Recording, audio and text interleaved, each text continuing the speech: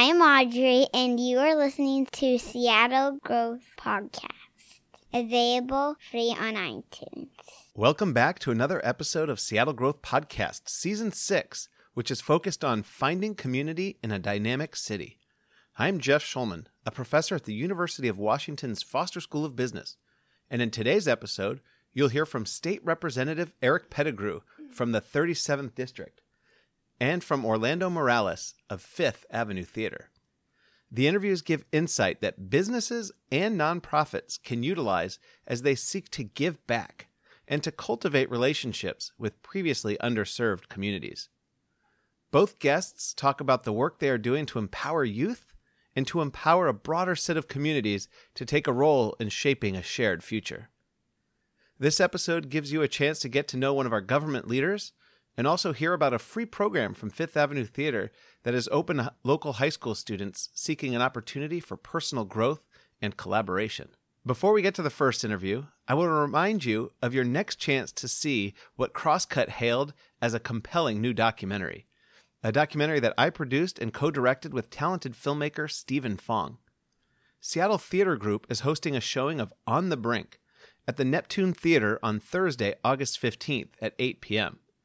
The Seattle Times praised the film as a cautionary tale and a call to action in the face of Seattle's rapid growth. Visit onthebrinkmovie.com/screenings to register for tickets. Stick around after the movie to see several people who appeared in the film engage the audience in a discussion about carrying forward the legacy of the Central District. Get your tickets at onthebrinkmovie.com/screenings to join me at the Neptune Theater on August 15th. Now, to learn more about community engagement efforts at one of the premier organizations for musical theater in the country, join me as I sit down with Orlando Morales. I am here with Orlando Morales. He's the Director of Education and Engagement at the prestigious Fifth Avenue Theater here in Seattle. Orlando, thank you very much for joining me today. Yeah, thanks for having me. We're here to talk about people building community here in a dynamic city, and we're going to get into your Rising Star project and some of the cool things you're doing as Director of Education and Engagement at the Fifth Avenue Theater. But before that, what brought you to Seattle? Well, I was, I was born here. So I'm from Seattle. Grew up in South Seattle and in the south suburbs like Renton, and in the Skyway area. So right on the edge there. And I guess it's my dad. I could have very easily been born in the Bay Area, but my dad landed a job at Boeing in the 80s, and so we became a Boeing family. And that's just kind of been a defining part of, I guess, who I am, is knowing that I'm a Seattle kid growing up in South Seattle, which is a kind of a different experience than I think I saw in the media of Seattle, but also something I took a lot of pride in. So I guess that answers your question. I didn't really have a choice, but I chose to stay. Yeah, you did I love choose it to here. stay. Yeah. So why did you choose to stay? Beyond my parents, my great-grandfather came here from the Philippines. And was one of the cannery migrant workers, like up and down the West Coast, settled in Seattle. And my grandparents also immigrated to Seattle. They settled here. And so I guess there's just a lot of, have family roots. We have family history here. And I think the very unique ethnic enclaves that I grew up in, as a kid, I just, take a lot of pride in those neighborhoods and the way that we were raised. And I think Seattle had a lot to do with that. And so when I think about, moving somewhere else, setting down roots in another city, it's just something that's not, I don't have it in my imagination, because this already feels like home. One more question about Seattle itself. So these last, I think it's about 7 years now, Seattle's experienced a very rapid transformation, this big boom. What change have you found most striking? I could talk about the South Seattle neighborhoods, where watching things develop. I think just as an example, there's some new buildings going up and I don't have anything against like new buildings. Like it's great to maybe develop an area, but I think when it happens so rapidly, you get used to some of the businesses and some of the old houses that used to be around, and knowing also that that new development is trumpeting the change of the people who make up that neighborhood. I think that's been the most striking, is just realizing, I think for a while, a few years ago, I was living in South Lake Union, and you see all that rapid development around there, and I'm like, okay, I get this. This is Amazon land. Got to have all these apartments, sure. And my mom used to work at the Seattle Times, so I kind of knew that neighborhood as it used to be. But still, that development didn't really strike me as anything unusual, given where we are economically. But when I started to see things happening down in South Seattle, like on ML King, like in Beacon Hill, South Beacon, like right on Beacon and Othello, there's some new buildings coming up that used to be an Asian grocery store and an African market and like a black church, and kind of seeing those things go away for apartments like the ones I saw in South Lake Union, that's very anxiety producing. And I know that a lot of that has changed. Some of it might be unreasonable, but it's also like the end of a way of life, I think, in some ways. And with these feelings of anxiety and all the changes that you're experiencing, seeing, and other people in the city are experiencing, a lot of people are feeling kind of lost and alone. I don't want to speak for everybody, but there are individuals who feel like a little bit lost as they see people move away and the community gathering spaces they knew disappear. Talk about what you're doing with the Fifth Avenue Theater to help build community among some of the people that are being affected by these changes you've seen. Sure. Well, we try to take the shows that we put up, the stories that we're telling on stage, and as much as possible extend them into conversations that are being had or relevant to the community. So, for example, when we were doing a production of Ragtime, I believe last season, we took that as an opportunity to talk about, and Ragtime is very famously about the different ethnic groups in New York, kind of at the early part of this century, the 20th century. And take that opportunity to kind of look at our own multi-ethnic neighborhood here, the Central District, which is kind of famously known for being an intersection of Jewish, Black, Asian immigrants, and holding panel discussion and community events around that. And so I think it's just that whenever we can, look to theater's heritage as a storytelling vehicle, but storytelling to kind of reflect what's happening, what the human condition is. And for us in Seattle, that's what's happening here amongst us in the change, and giving people an outlet not only to discuss, but also to remember and imagine ways that we can move forward before it's too late in a way that's more equitable and more just. So we spoke to David Armstrong in season 4, and he was the artistic director of Fifth Avenue Theater. But can you just tell a little bit about Fifth Avenue Theater? So the Fifth Avenue Theater is right in downtown Seattle, right on Fifth Ave, in between University and Union. And I think most people in Seattle know it as kind of the big theater where you go watch musicals. We do musical theaters almost like exclusively. And we have a 2,000-seat house. We do produce most of the season ourselves, but we do have a few tours coming through. And I think for me growing up, it wasn't necessarily a place that I came to a lot. It was like that once a year big treat cultural outing for my family. But I know that's really valuable to a lot of Seattle families, is to have that place where they know they can go watch something that's quality, that's as good as they would see up in New York. And I think now working there, I take a lot of pride in that responsibility, and also the fact that we nurture young musicals, things that are headed to Broadway, or things that are headed to regional theaters too, that have a unique voice. So yeah, I think for me, the Fifth Avenue Theater is a cornerstone of the arts and theater community in Seattle, but that's not without its own kind of set of baggage. And I think a lot of the work that I do is starting to address the way that regional theaters had come to root in throughout the nation. in ways that were favoring, suburban, upper class, white families. And so I think I take pride in what the Fifth is, starting to, in the past few years, in the past decade, starting to rewrite that and reimagine its place in our community. Yeah, one of the things I found fascinating from my interview with David Armstrong, who was the artistic director at the time, of just how Seattle is such a big place for musical theater.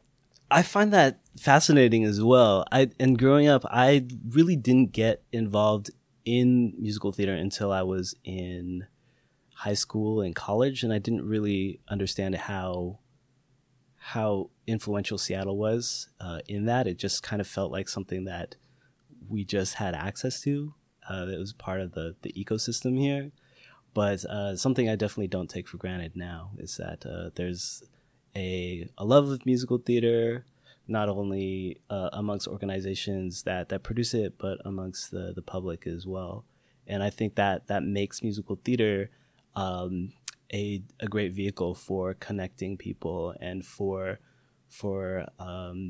going out into the community and engaging the community, because it is something that already has some connection amongst people.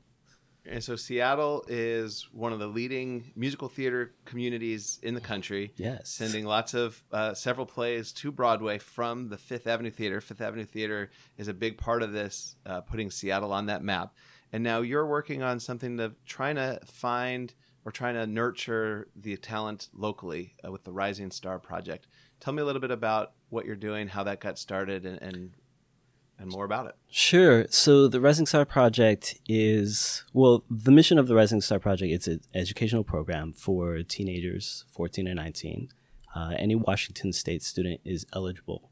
And our primary mission is to use the resources and the expertise that we have at the Fifth Avenue Theater to help every young person achieve a fulfilling career, a stronger sense of self, and have more confidence in their ability to affect positive change in the world.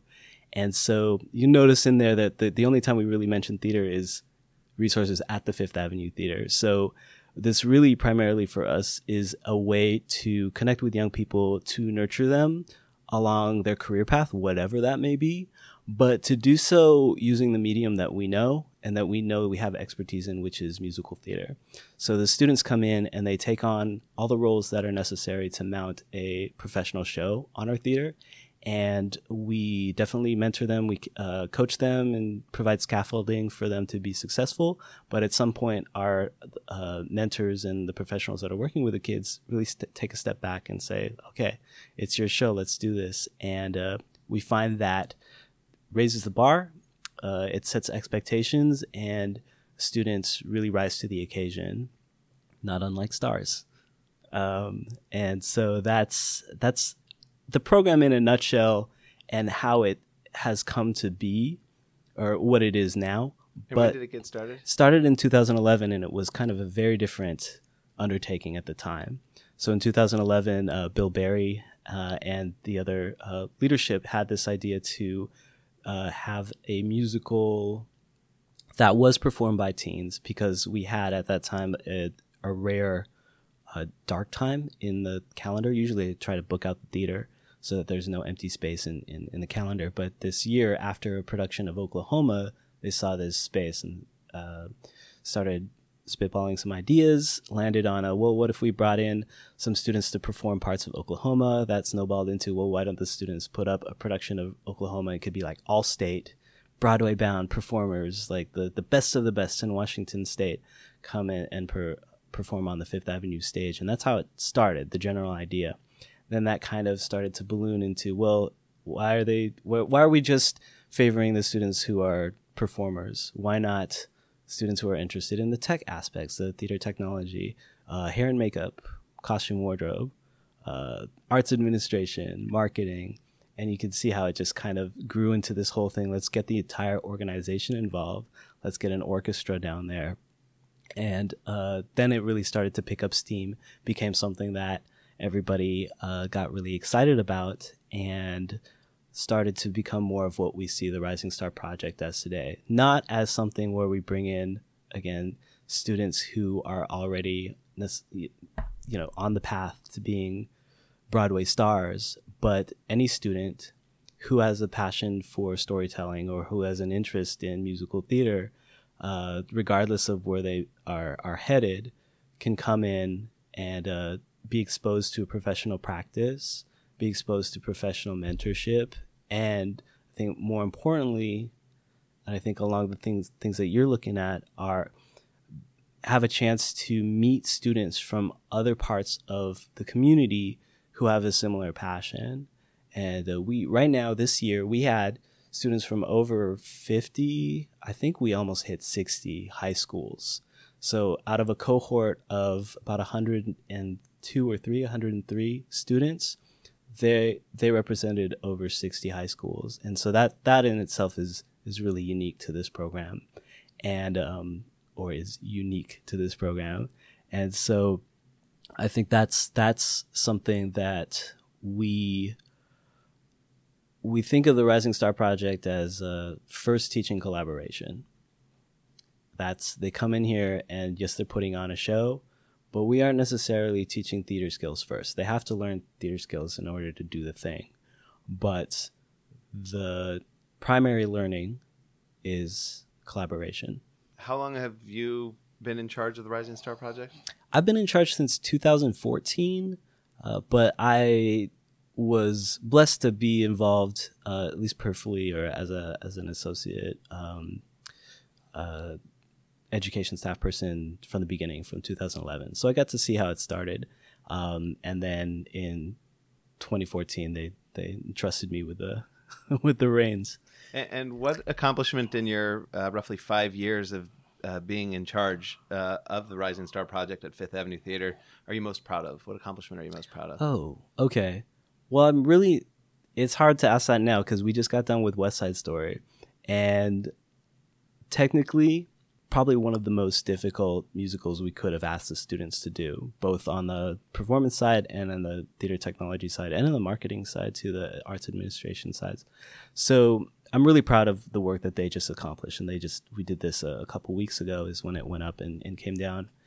So I think I'm very proud of that accomplishment for those students. But if we're kind of looking at all of the years, I would say that at the moment where we decided that Rising Star Project could be how we engage with social justice efforts in our area, that Rising Star Project could be a way for us to be involved in the effort to provide equal access to arts for all students, and that being embraced by our theater and our leadership. I'm very proud of that moment, I think, very specifically, because it totally changed. It didn't necessarily change the mechanism of what we were doing, but it changed the philosophy and it changed the ultimate goal. And I think that was really important for the program to find some moral foundations to stand on and have that reason for existing, other than to put kids up on the stage and to applaud them, but to also say that this is a way that we want to make sure that the next generation has the tools that we can provide to make a positive impact in the world. And so you bring 100 students together with a common interest in theater, whether that's technical or the artistic part or the performing part. Teach them collaboration, inspire them, as you said, to make positive change in the world. What feelings have you had as you're seeing the fruits of your labor, as you're seeing these students come together and grow year after year? Oh, definitely just deep pride in students, in the way that I think a lot of teachers can relate to, is that you see students come in. A lot of times we require no experience for a Rising Star Project student. They have to apply and there's an interview or an audition, but oftentimes we're just looking for growth potential or some resilience in that student. So seeing them go from very possibly not knowing anything about the industry or what we do. And then we've had some students tell us that, hey, you know, arts development is the career that I ended up pursuing in college, because we're starting to have college graduates now in our past cohorts. I think that just fills me with a sense of pride that's really hard to capture in words. And it also gives me hope for the future. I think there's a lot of, you know, messed up stuff that we're seeing in the news and just the state of the world around us. And like we were talking about earlier, what feels like exponential change that's happening in my hometown, and being able to also in my life see students who are moving forward and growing. It definitely gives me hope for the future. And so that's something that it's good for me. I think to be able to deal and cope with so much change and bleakness in the news and in the world. So the kids definitely give me a lot of joy and hope for the future. And so you are a part of building this Rising Star project at the Fifth Avenue Theater, and then you've now led it as it's kind of transformed and morphed into something bigger than just teaching theater, but bringing people together and helping develop them along a common purpose. Do you have any lessons for somebody at another organization from your experience in building this community and kind of launching this project that somebody else could take away? So somebody outside of musical theater? I think it's easy for arts organizations and arts educators to kind of go in with this mentality of like, I'm going to give you art. I'm here to bring you this amazing thing called theater or musical theater, and it's going to change your life. And speaking as a person who grew up in the South End, a person of color who grew up in the South End, which is an area that is historically and institutionally been ignored by arts organizations in the past decades, it's easy to kind of roll your eyes at that, because it's not like we didn't have art while y'all were gone. We did our own things. We created dance teams. We had choirs at church. We have a very vibrant and dynamic arts ecosystem. It just might not look as formalized as a regional arts organization would expect to see, but that doesn't mean that it's any less meaningful to us or that we take any less pride in that. And so when I think arts organizations are thinking about creating programming that's going to help, quote unquote, or going to enrich the lives, quote unquote, of people in, quote unquote, underserved communities, it starts to feel a little bit not disingenuous. Like, I know that their hearts are in the right place, but it also feels like it's missing a big part of what's there. And I think there's this whole movement, the community engagement and movement is starting to address this. But I think that would be my advice, is just to really know who you're trying to get involved, and to figure out how you can proceed forward in the spirit of partnership and not in the spirit of, it's almost colonial, like, we're going to bring this amazing thing to you who doesn't have anything, but not considering that there might be something there already that you should be building on or respecting first. The Rising Star Project now has the component that most people see that's up on the stage, that they can buy a ticket to come and check out. But there's also a whole ecosystem of smaller programming and initiatives that balance out this big thing that we do on our stage. We have residencies and workshops that are out in South Seattle and the community, and in Kent we have a huge residency that is in all 4 of its high schools that really was created in a way that we could come to a school and say, what do you need? As opposed to us saying, we have this thing that you need, and we want to give it to you. So, for instance, in the Kent School District, they asked us to help with their their school assemblies, like their Martin Luther King annual assembly, which isn't really a theatrical thing. From a cursory look, when you think of, when I started to think about it more, I was like, oh, this is totally theater. Like it's like Boal, there's it's Theater of the Oppressed talks about like invisible theater. I was like, what if this is like invisible musical theater? We could find ways for these students to say the thing that they want to they approached us because they wanted their assemblies to start having impact, like emotional impact. And if there's one thing that a musical theater house knows how to do, it's how to, manipulate the emotions of our audiences. And what I like about the word manipulate is that it's strategic. It's like there's craft to it. Okay. It's like we want people to cry here. And so we're going to point the lights this way. We're going to swell the music here. We're going to write this melody. And that's very it doesn't just, there's magic to it, but I think the magic is in how carefully crafted it is. And that's another thing that we try to teach in Rising Star Projects, is everything needs to be intentional as much as possible. Even if it's a moment that is improvised, you still have to set things up in a way that it's going to have as much impact as possible. And so I kind of am off on a tangent, but that's kind of where we see ourselves now, is that there's this balance between what we're doing out in the community, hopefully, and it's definitely tips one way and the other, and we're constantly trying to find ways to make sure that things stay in balance. I think it's an ongoing effort and it's ongoing conversation. That seems like a lot more work. Instead of just taking what you have and finding ways to get that to more people, you have to both listen and adjust a little bit of what you do to adapt to the community you're trying to help. Can you talk about the kind of work and where the payoff is in that?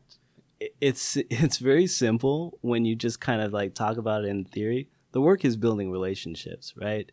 It's meeting the teachers in the schools that you're going to, talking to them about their students, talking to them about the obstacles and what's going on in, what budget cuts are happening. Again, in the Kent School District, which I know is outside of Seattle, but just as an example, them talking to us about how they'd seen an uptick in racialized bullying, over the past, couple years, and us kind of going, okay, well, let's do something around that. So it's as simple as relationship building, but the thing that builds relationships is time. And, from a business standpoint, they're always saying, time is money. So that's what makes it hard, is that you have to figure out how to have the people power and the bandwidth to go out and meet those people and to build those relationships and to be a presence in the hallways and in the students' lives without pushing anything, an agenda on them other than we want to be here as a resource for you. I shouldn't say that we don't have anything as large organizations going into a community. It's not like we don't have anything to provide. I think access to career paths is the most, I think access to career paths is a thing that we shouldn't underplay, that there are arts adjacent and arts careers that students don't have access to because of the neighborhoods they come from. And so I'll draw a distinction between us saying that we're going to give you art and us saying, hey, there's so much potential here for you to be involved in arts or arts adjacent fields, and we can connect you to that. But again, addressing that, how do we do the work? It's figuring out, do we need to bring on more staff? Do we need to rethink the job description a little bit to make sure that people have boots on the ground out there and making time, not just to make the art, but to meet the people who could be partners in making that art? And I think the other thing too is to talk to the other organizations who are doing this, because I think that was really valuable for me. Is over at the Seattle Rep, they have an amazing program called the Public Works Program that I've been able to learn more about and talk to them about. And just different organizations who are starting to revamp the way that they do things in the spirit of community engagement, which is turning into such a buzzword and cliche. But it's interesting how everybody says it, or that many people say it, but don't quite understand, like you say, how much work it is and how much of a remix or a envisioning of what their organization does. But it's crucial. I think a lot of organizations, if they don't understand community engagement, theater organizations do understand diminishing returns, that there are a lot of Fifth Avenue theater isn't one, but I know of so many theaters whose subscriber base is shrinking. A lot of theaters who are like, why do we still only have primarily white audiences? Why aren't people of color or other minoritized people engaging with our theater? And you can't just keep doing things the same way and expect for change. If we're looking to have a more sustainable theater community, we need to somehow remind the people around us and our community how vital theater is to our heritage, not only as Western people, but just as humans. Is that our primary way of telling stories throughout history was theater. And so that's something that I think is a responsibility of our regional organizations, that we have those resources to do that. And that's what we can bring to the table and to the conversation, but it has to be done in the spirit of partnership. So I want to give you a chance to give a plug. If somebody's out there looking for community, why, when, and how can they come across Fifth Avenue Theater? RisingStarProject.org is a way that you can just access information and applications when they come up. We're about to put an application out for the upcoming school year. And this is something that we do every year. And again, every student in Washington between the ages of 14 and 19 is eligible for this program. And it's tuition free. It's something that I didn't bring up, but that's hopefully takes down a lot of barriers for students. Do you need to come from a low-income family then to be able to apply if it's tuition free? You do not, but there is an application process that we go through to see if if this is something that we feel you'll be successful in. Any concluding thoughts? I would just leave with this idea that theater is a way for our students to practice being humans in a way. And so with Rising Star Project, we found a way not only to bring them in to practice professionalism and things that are going to get them ready for their academic and professional careers, but by also doing theater, they're reconnecting with this way of practicing humanity that I think is unique. And if there are other organizations and there are other theaters anywhere that are also interested in doing this, I hope that they do reach out to us, because this isn't something that we want to necessarily stay unique to the Fifth Avenue Theater. I personally feel like every theater should have this type of work going on, not only for their sakes, but also for the sakes of our future as a theater community. Orlando, thank you very much for joining me today. I appreciate your time and perspective. No, this is great. My next interview shares a few state initiatives coming out of Olympia and gives a chance to get to know one of our state legislators. But before we get to that interview, if you have not seen my new documentary, On the Brink, please pause this podcast and head to www.onthebrinkmovie.com/screenings to register to see the film on August 15th at the Neptune Theater. This is a rare chance to see the film for free, courtesy of Seattle Theater Group's Nights at the Neptune, a People's Theater joint. Even though you have a chance to see it free, thanks to Seattle Theater Group, you'll need to register for your ticket in advance at www.onthebrinkmovie.com/screenings. As written in Crosscut, the history lesson here is one all Seattleites would benefit from learning. I want to see you there.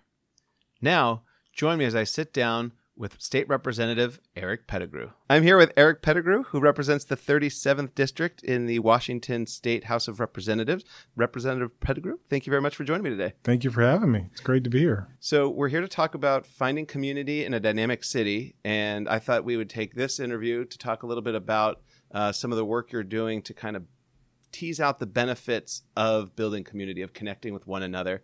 Before that, I've asked all my guests, what brought you to Seattle? Good question. So just to give you a little bit of my personal background. I grew up in South Central Los Angeles back in the 1960s and 70s. And after the Watts riots, I had a chance after a few years to move out to La Puente, California, which is about 30 miles east of LA. And got a football scholarship to Oregon State University. Although I'm on the campus of UW, I still think it's the finest university in the world. Although I did get my master's here as well. But I got a scholarship there and came up here to get my master's. I got recruited by one of the professors here to come up and be a research assistant, and then I stayed. And it's just a beautiful place. And talk about community. I mean, I really tapped into community to start my career, and it's been a part of me ever since, and a part of kind of how I work and how I live. And so you've been here for many years. The last 7, Seattle and the region has experienced a dramatic transformation. What changes in this latest boom have you found most striking? You know, probably the lack of understanding of history and kind of how all these communities have operated either apart or together. And really the thread that we've maintained in Seattle, you know, from the time I've been here, which is we love being considered the big little town. But at the same time, we're not Hicks, you know, and so it's been interesting to see the diversity of folks come in, not only in ethnicity, but also in just geographically, kind of how they've come in and how they've started to create their own history. So being one of I wouldn't call myself an old timer, but somebody who's been here for at least 40 years or so, it's just been really striking to see that part of it kind of get pushed to the wayside a little bit. Typically, in this season, I've been talking with people who have built a community. This interview is going to be a little bit different, where I want to talk about kind of the benefits of building community, and then the role that you hope government will take in kind of enhancing those benefits or realizing those benefits. So let's talk a little bit about mentorship. So as you know, you form a community and social connections. Mentorship is one potential output of that. Talk about the importance of mentorship as you see it, and then we'll get to kind of how you're writing legislation about it. Right. I mean, it's absolutely huge. I mean, I really relate or credit the success of anybody with the relationships they have and they're able to make and connections they're able to make. I truly believe that everybody wants to be successful, and they're just trying to figure out the right avenues to do that. And one of the ways they learn that is through the mentorships, people they connect with. And we call it mentorship, we call it role modeling, we call it a whole bunch of things, but it's really a basic thing. It's just connecting with people and giving people an opportunity to connect and find their own pathway. Do you have any mentors that have meant something to you that you want to give a shout out to? I mean, how much time do we have? I mean, I could go from the day one. I can start from where I was a kid. Mrs. Bradford, I had a huge crush on her in second grade, but she's always in my head along with Miss Allen.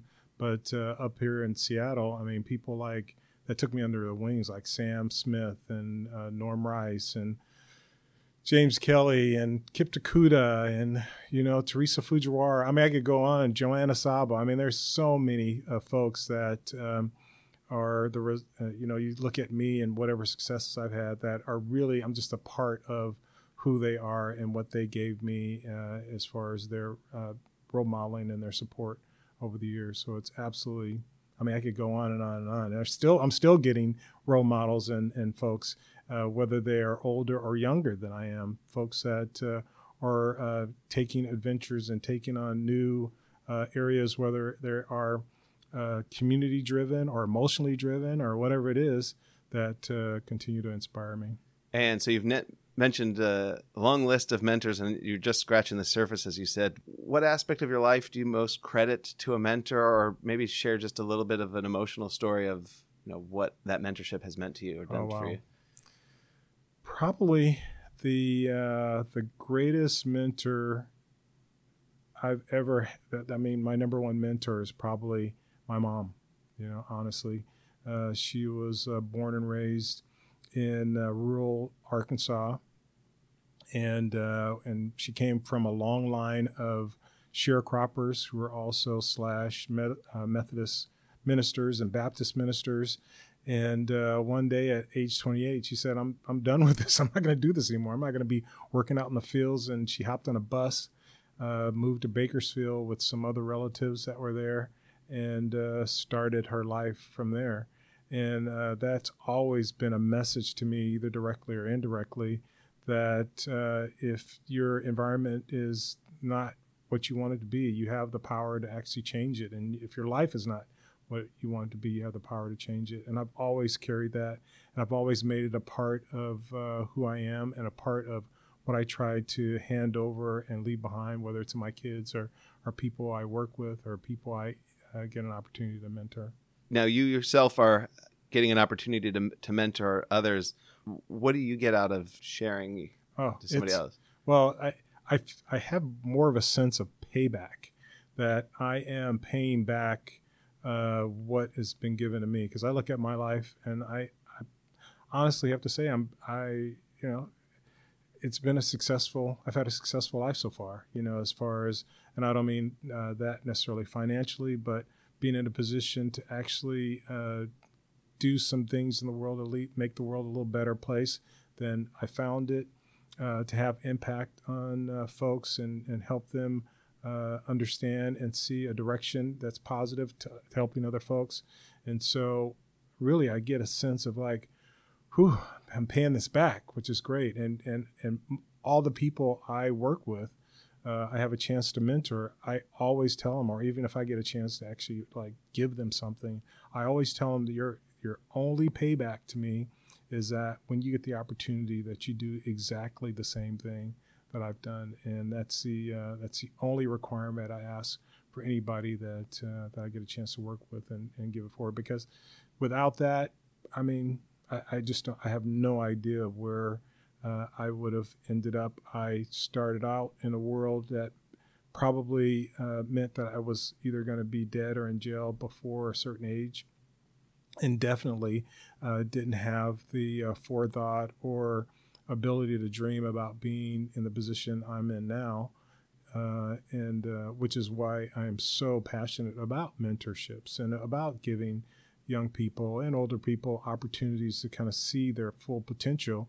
Because I look at myself and I say, man, I'm not saying I'm the smartest guy in the world at all. Just imagine if we could inspire some young people who are way smarter than I am, and I mean they're just going to have the opportunity to achieve so much more than I've been able to do. So as a Washington state legislator, you're working on a bill related to mentorship. Before we get to that, why you're doing it and what you're hoping to accomplish with it, let's do a little civics lesson for the listener.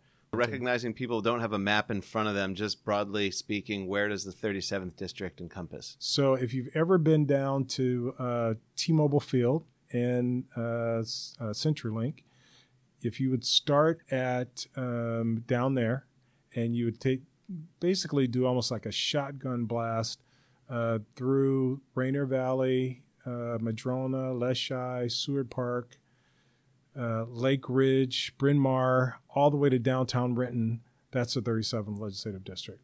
And it's it's split at Beacon Hill on the west border. And on the east border, it is split really along Madison Avenue, all the way down through Lake Washington, and takes a turn to Renton. How often are you in Olympia, and how often are you elsewhere, and what are you doing when you're elsewhere? So the Washington State Legislature is a part-time legislature. It's a citizens legislature, which means that for every other year, we're in Olympia 105 days. And then the next year, 60 days. So we just had a 105-day session. We'll go back to Olympia in January for a 60-day session.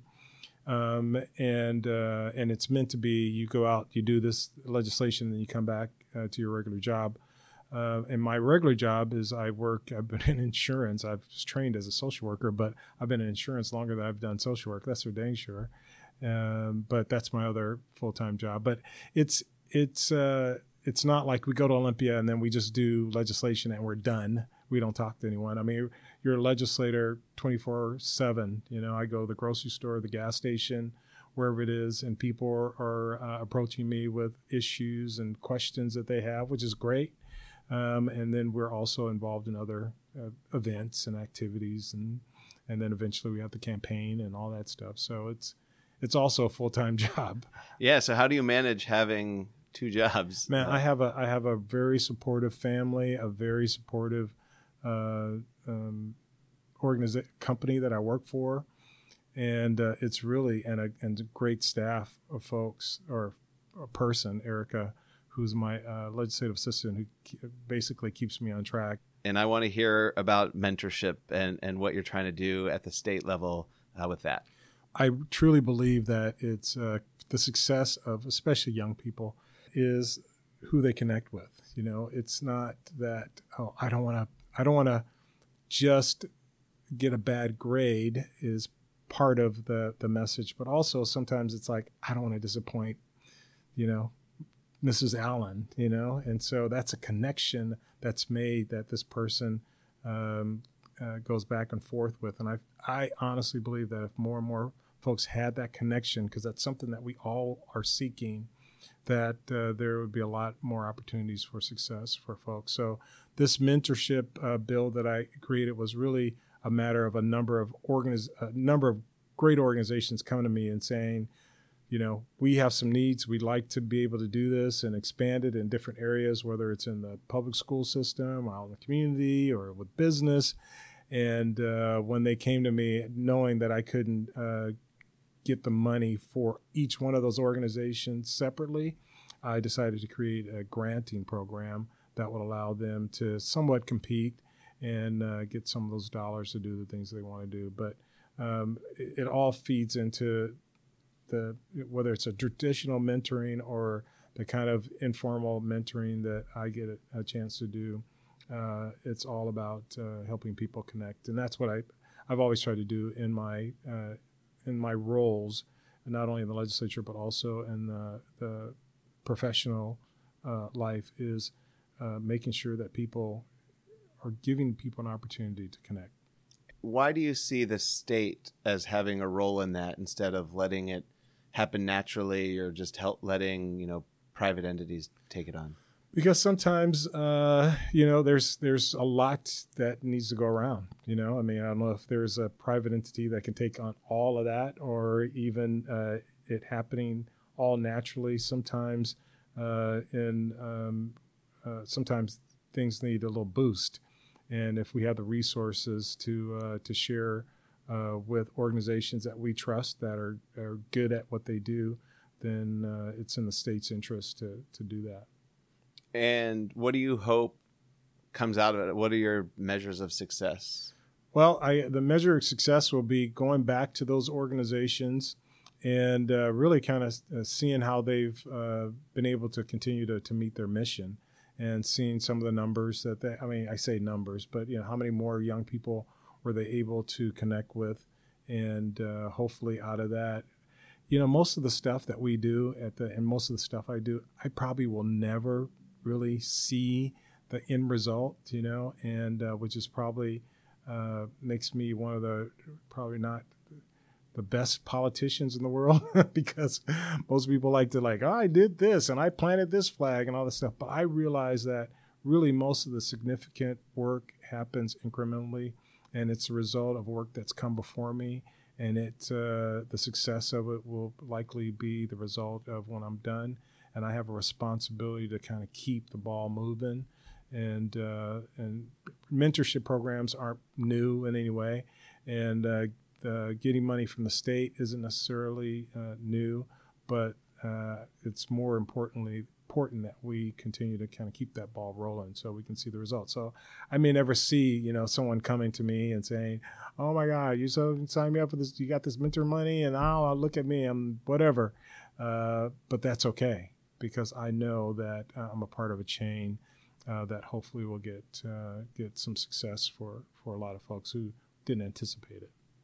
On this podcast, individuals have shared kind of information sharing benefit of coming together in community. They've shared kind of the mission-driven benefits, so whether it's sharing theater, sharing dance, sharing art, sharing earthquake preparation, getting people prepared. Another potential implication is that you have a voice at the table and that you can shape the future of your neighborhood or your community here in Seattle as we're undergoing this rapid transformation. Can you talk a little bit about your work that you're doing to try to help bring that along, to help the community, empower the community to shape their future? So, I, given my, I don't know how I'm wired, or because of where I was born and raised, or been my experience in the legislature the last 18 years, is I don't believe that change happens on consciousness changing alone, that it takes some awareness, but also a lot of action. And what I am hoping, and what I continue to hope to do in the legislature, is really kind of move folks away from just focusing on the conscious changing, which is like, I got a dialogue, I'm saying something, I'm making a speech, I think I'm moving people, I gave a great speech, but if there's no action that actually follows behind it, it's great for you, and you walk away thinking like, wow, I'm awesome, and people are telling you you're awesome because you said these things. But in reality, if you haven't actually housed someone, fed someone, changed someone's direction, then, really, what have you done? And so what I'm hoping to do and what I've been trying to do is help people, as I learn these different pathways of action, sharing that, giving it to them, giving them the tools, giving them the confidence that they need to have to say, you know what, if you want to make a change, you just make the change, and you bring people along with that. And then consciousness will increase with that change once people see what it is that you're actually doing. But if you think that people are going to change and have your experience, and you're going to be able to articulate, here's my experience, and they're going to feel the same thing and have the same like 24/7 commitment to it, or understanding of it, or historical in the case of some ethnic groups, or not, all ethnicities, some understanding of kind of what that history means and how you carry it and work with it on a day-to-day basis. I don't think it's not a realistic thing. But if you show the action and you show, here we're moving forward, we're doing this is what we meant by, then I think that's where the change happens and the consciousness changing happens. So you have a bill that you've introduced about the Community Development Public Authority. Can you tell me how that fits into what you just spoke about? In the state, there is money that is set aside for construction of buildings and rehabbing things. That process in itself alone, it creates its own economy.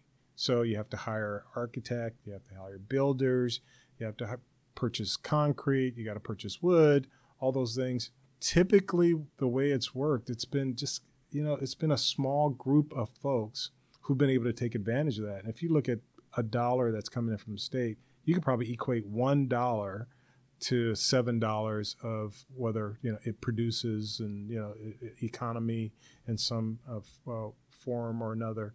And we do about $85 million in the Housing Trust Fund a year, which if you times that times 7, over the years that we've done construction and all these things, there's a lot of folks that did really well as a result of that, or millionaires probably, just on the state contracts or federal contracts or local contracts alone.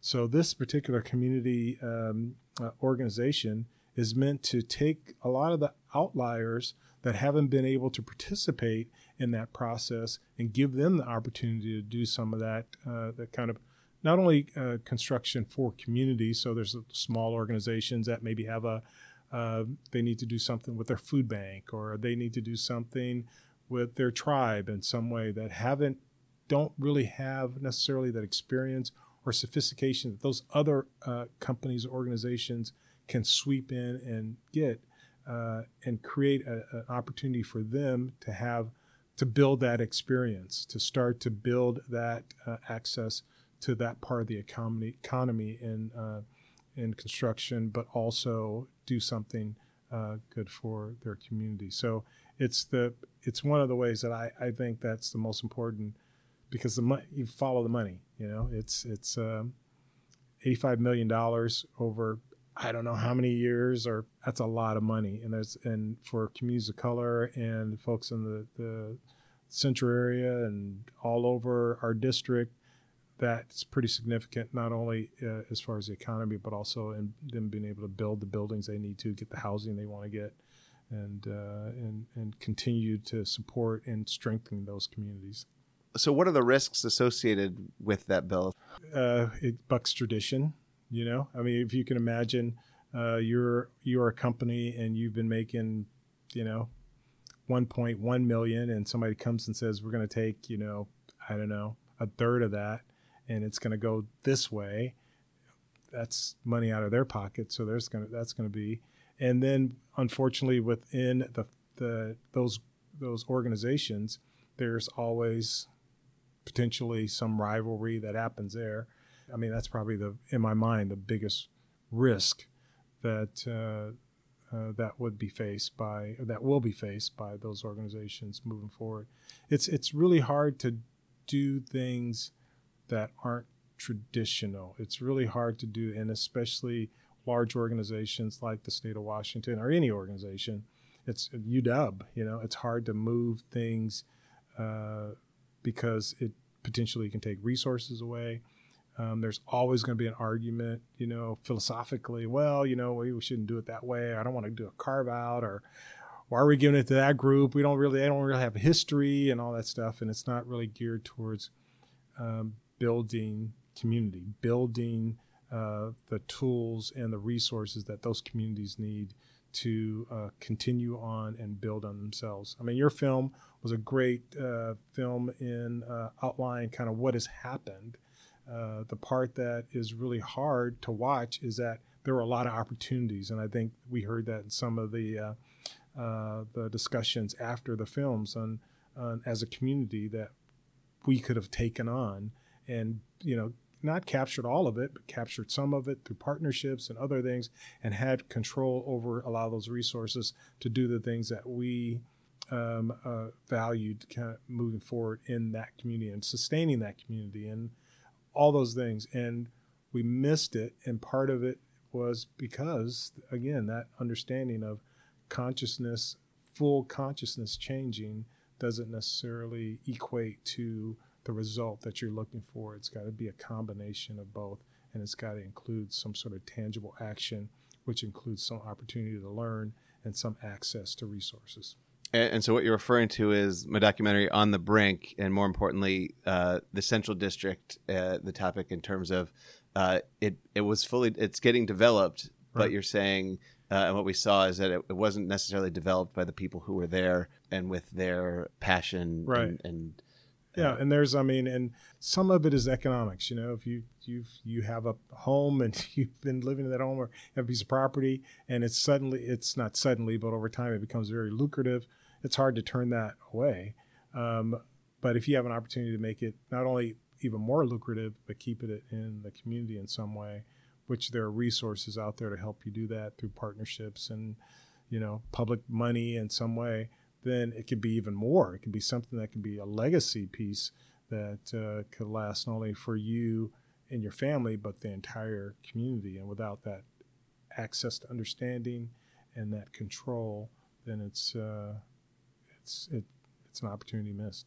So you talked about the risks, and you talked about kind of a cautionary tale in terms of what happened in the Central District. What about for other communities, and how do the benefits in your mind outweigh the risks? Benefits outweigh the risk in that I think every community wants the ability to control its own direction, and also be a player at the table with all other communities. And if they don't have access to those resources or that knowledge or whatever, then they're put in a position to be constantly on the outs and asking, like almost begging for an opportunity or some resources at some degree, which they may get. It won't be as much as they would have been able to create on their own, but they may get it. And I'd much rather see communities become more empowered through that action than trying to get power or have it given to them somehow. I haven't met one community yet that doesn't have brilliance in it, doesn't have passion in it, doesn't have the right reasons for why they want it to be the way they want it to be. There's just not a community I've come across that where I say, that's ridiculous. But the issue is not all of them have the same resources and opportunity. And so what I would love to do is continue to create opportunities for those communities that have been left out and or have lacked the understanding or lacked the confidence that, hey, you can do this too. Do you have anything to ask of the listener as it relates to these bills or your other legislative efforts that you have underway?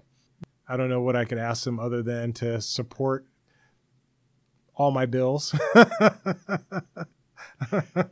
Never question me about anything I'm doing. Just know that I got it down. No, not at all.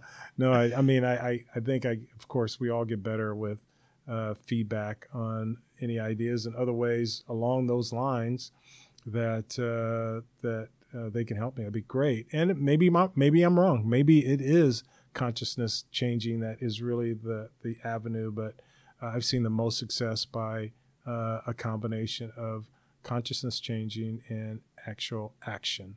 And I am open and willing to help anyone out there who wants to move that way. It's not going to be it's not going to be like you're going to a vending machine and sticking 2 quarters in and then boom, you get it. It is a road. It like I said before, it may be an existence that you may not see the end result for, but if we go down that road, if we work down that road together, I can guarantee that the empowerment that people want to have, long for communities that they feel like don't have it, eventually we'll get there. Any concluding thoughts? It's an interesting topic, community, and it's everything that I think we do is all about creating community. And in my mind, defining that is, again, connecting with folks, not being afraid to connect with people. I think we're seeing a real interesting time right now where people are breaking off and detaching, connecting to differences about each other and making it a negative thing versus connecting with each other and seeing that the differences are really what makes us strong as individuals, as a country, and as a state. So I'm hoping that that people will realize that it's not a program, it's not a building, it's not a magic words or anything. It's actually the connection one-on-one with folks. Representative Pettigrew, thank you very much for joining me. I appreciate your time and perspective. Thank you. That is all for today's episode of Seattle Growth Podcast. Now I want to hear from you. What lessons can your business apply from these interviews? Who else do you want to hear from this season? Reach out to me on Twitter @Prof. Schulman to let me know. Or come tell me in person at the next screening of On the Brink on Thursday, August 15th at the Neptune Theater. Head to www.onthebrinkmovie.com/screenings to get tickets. Don't just take it from me. The Stranger deemed it worth watching, and the Seattle Times hailed it as a cautionary tale and a call to action. Go to www.onthebrinkmovie.com/screenings to get tickets. Next week, we continue to look at finding community in a dynamic city.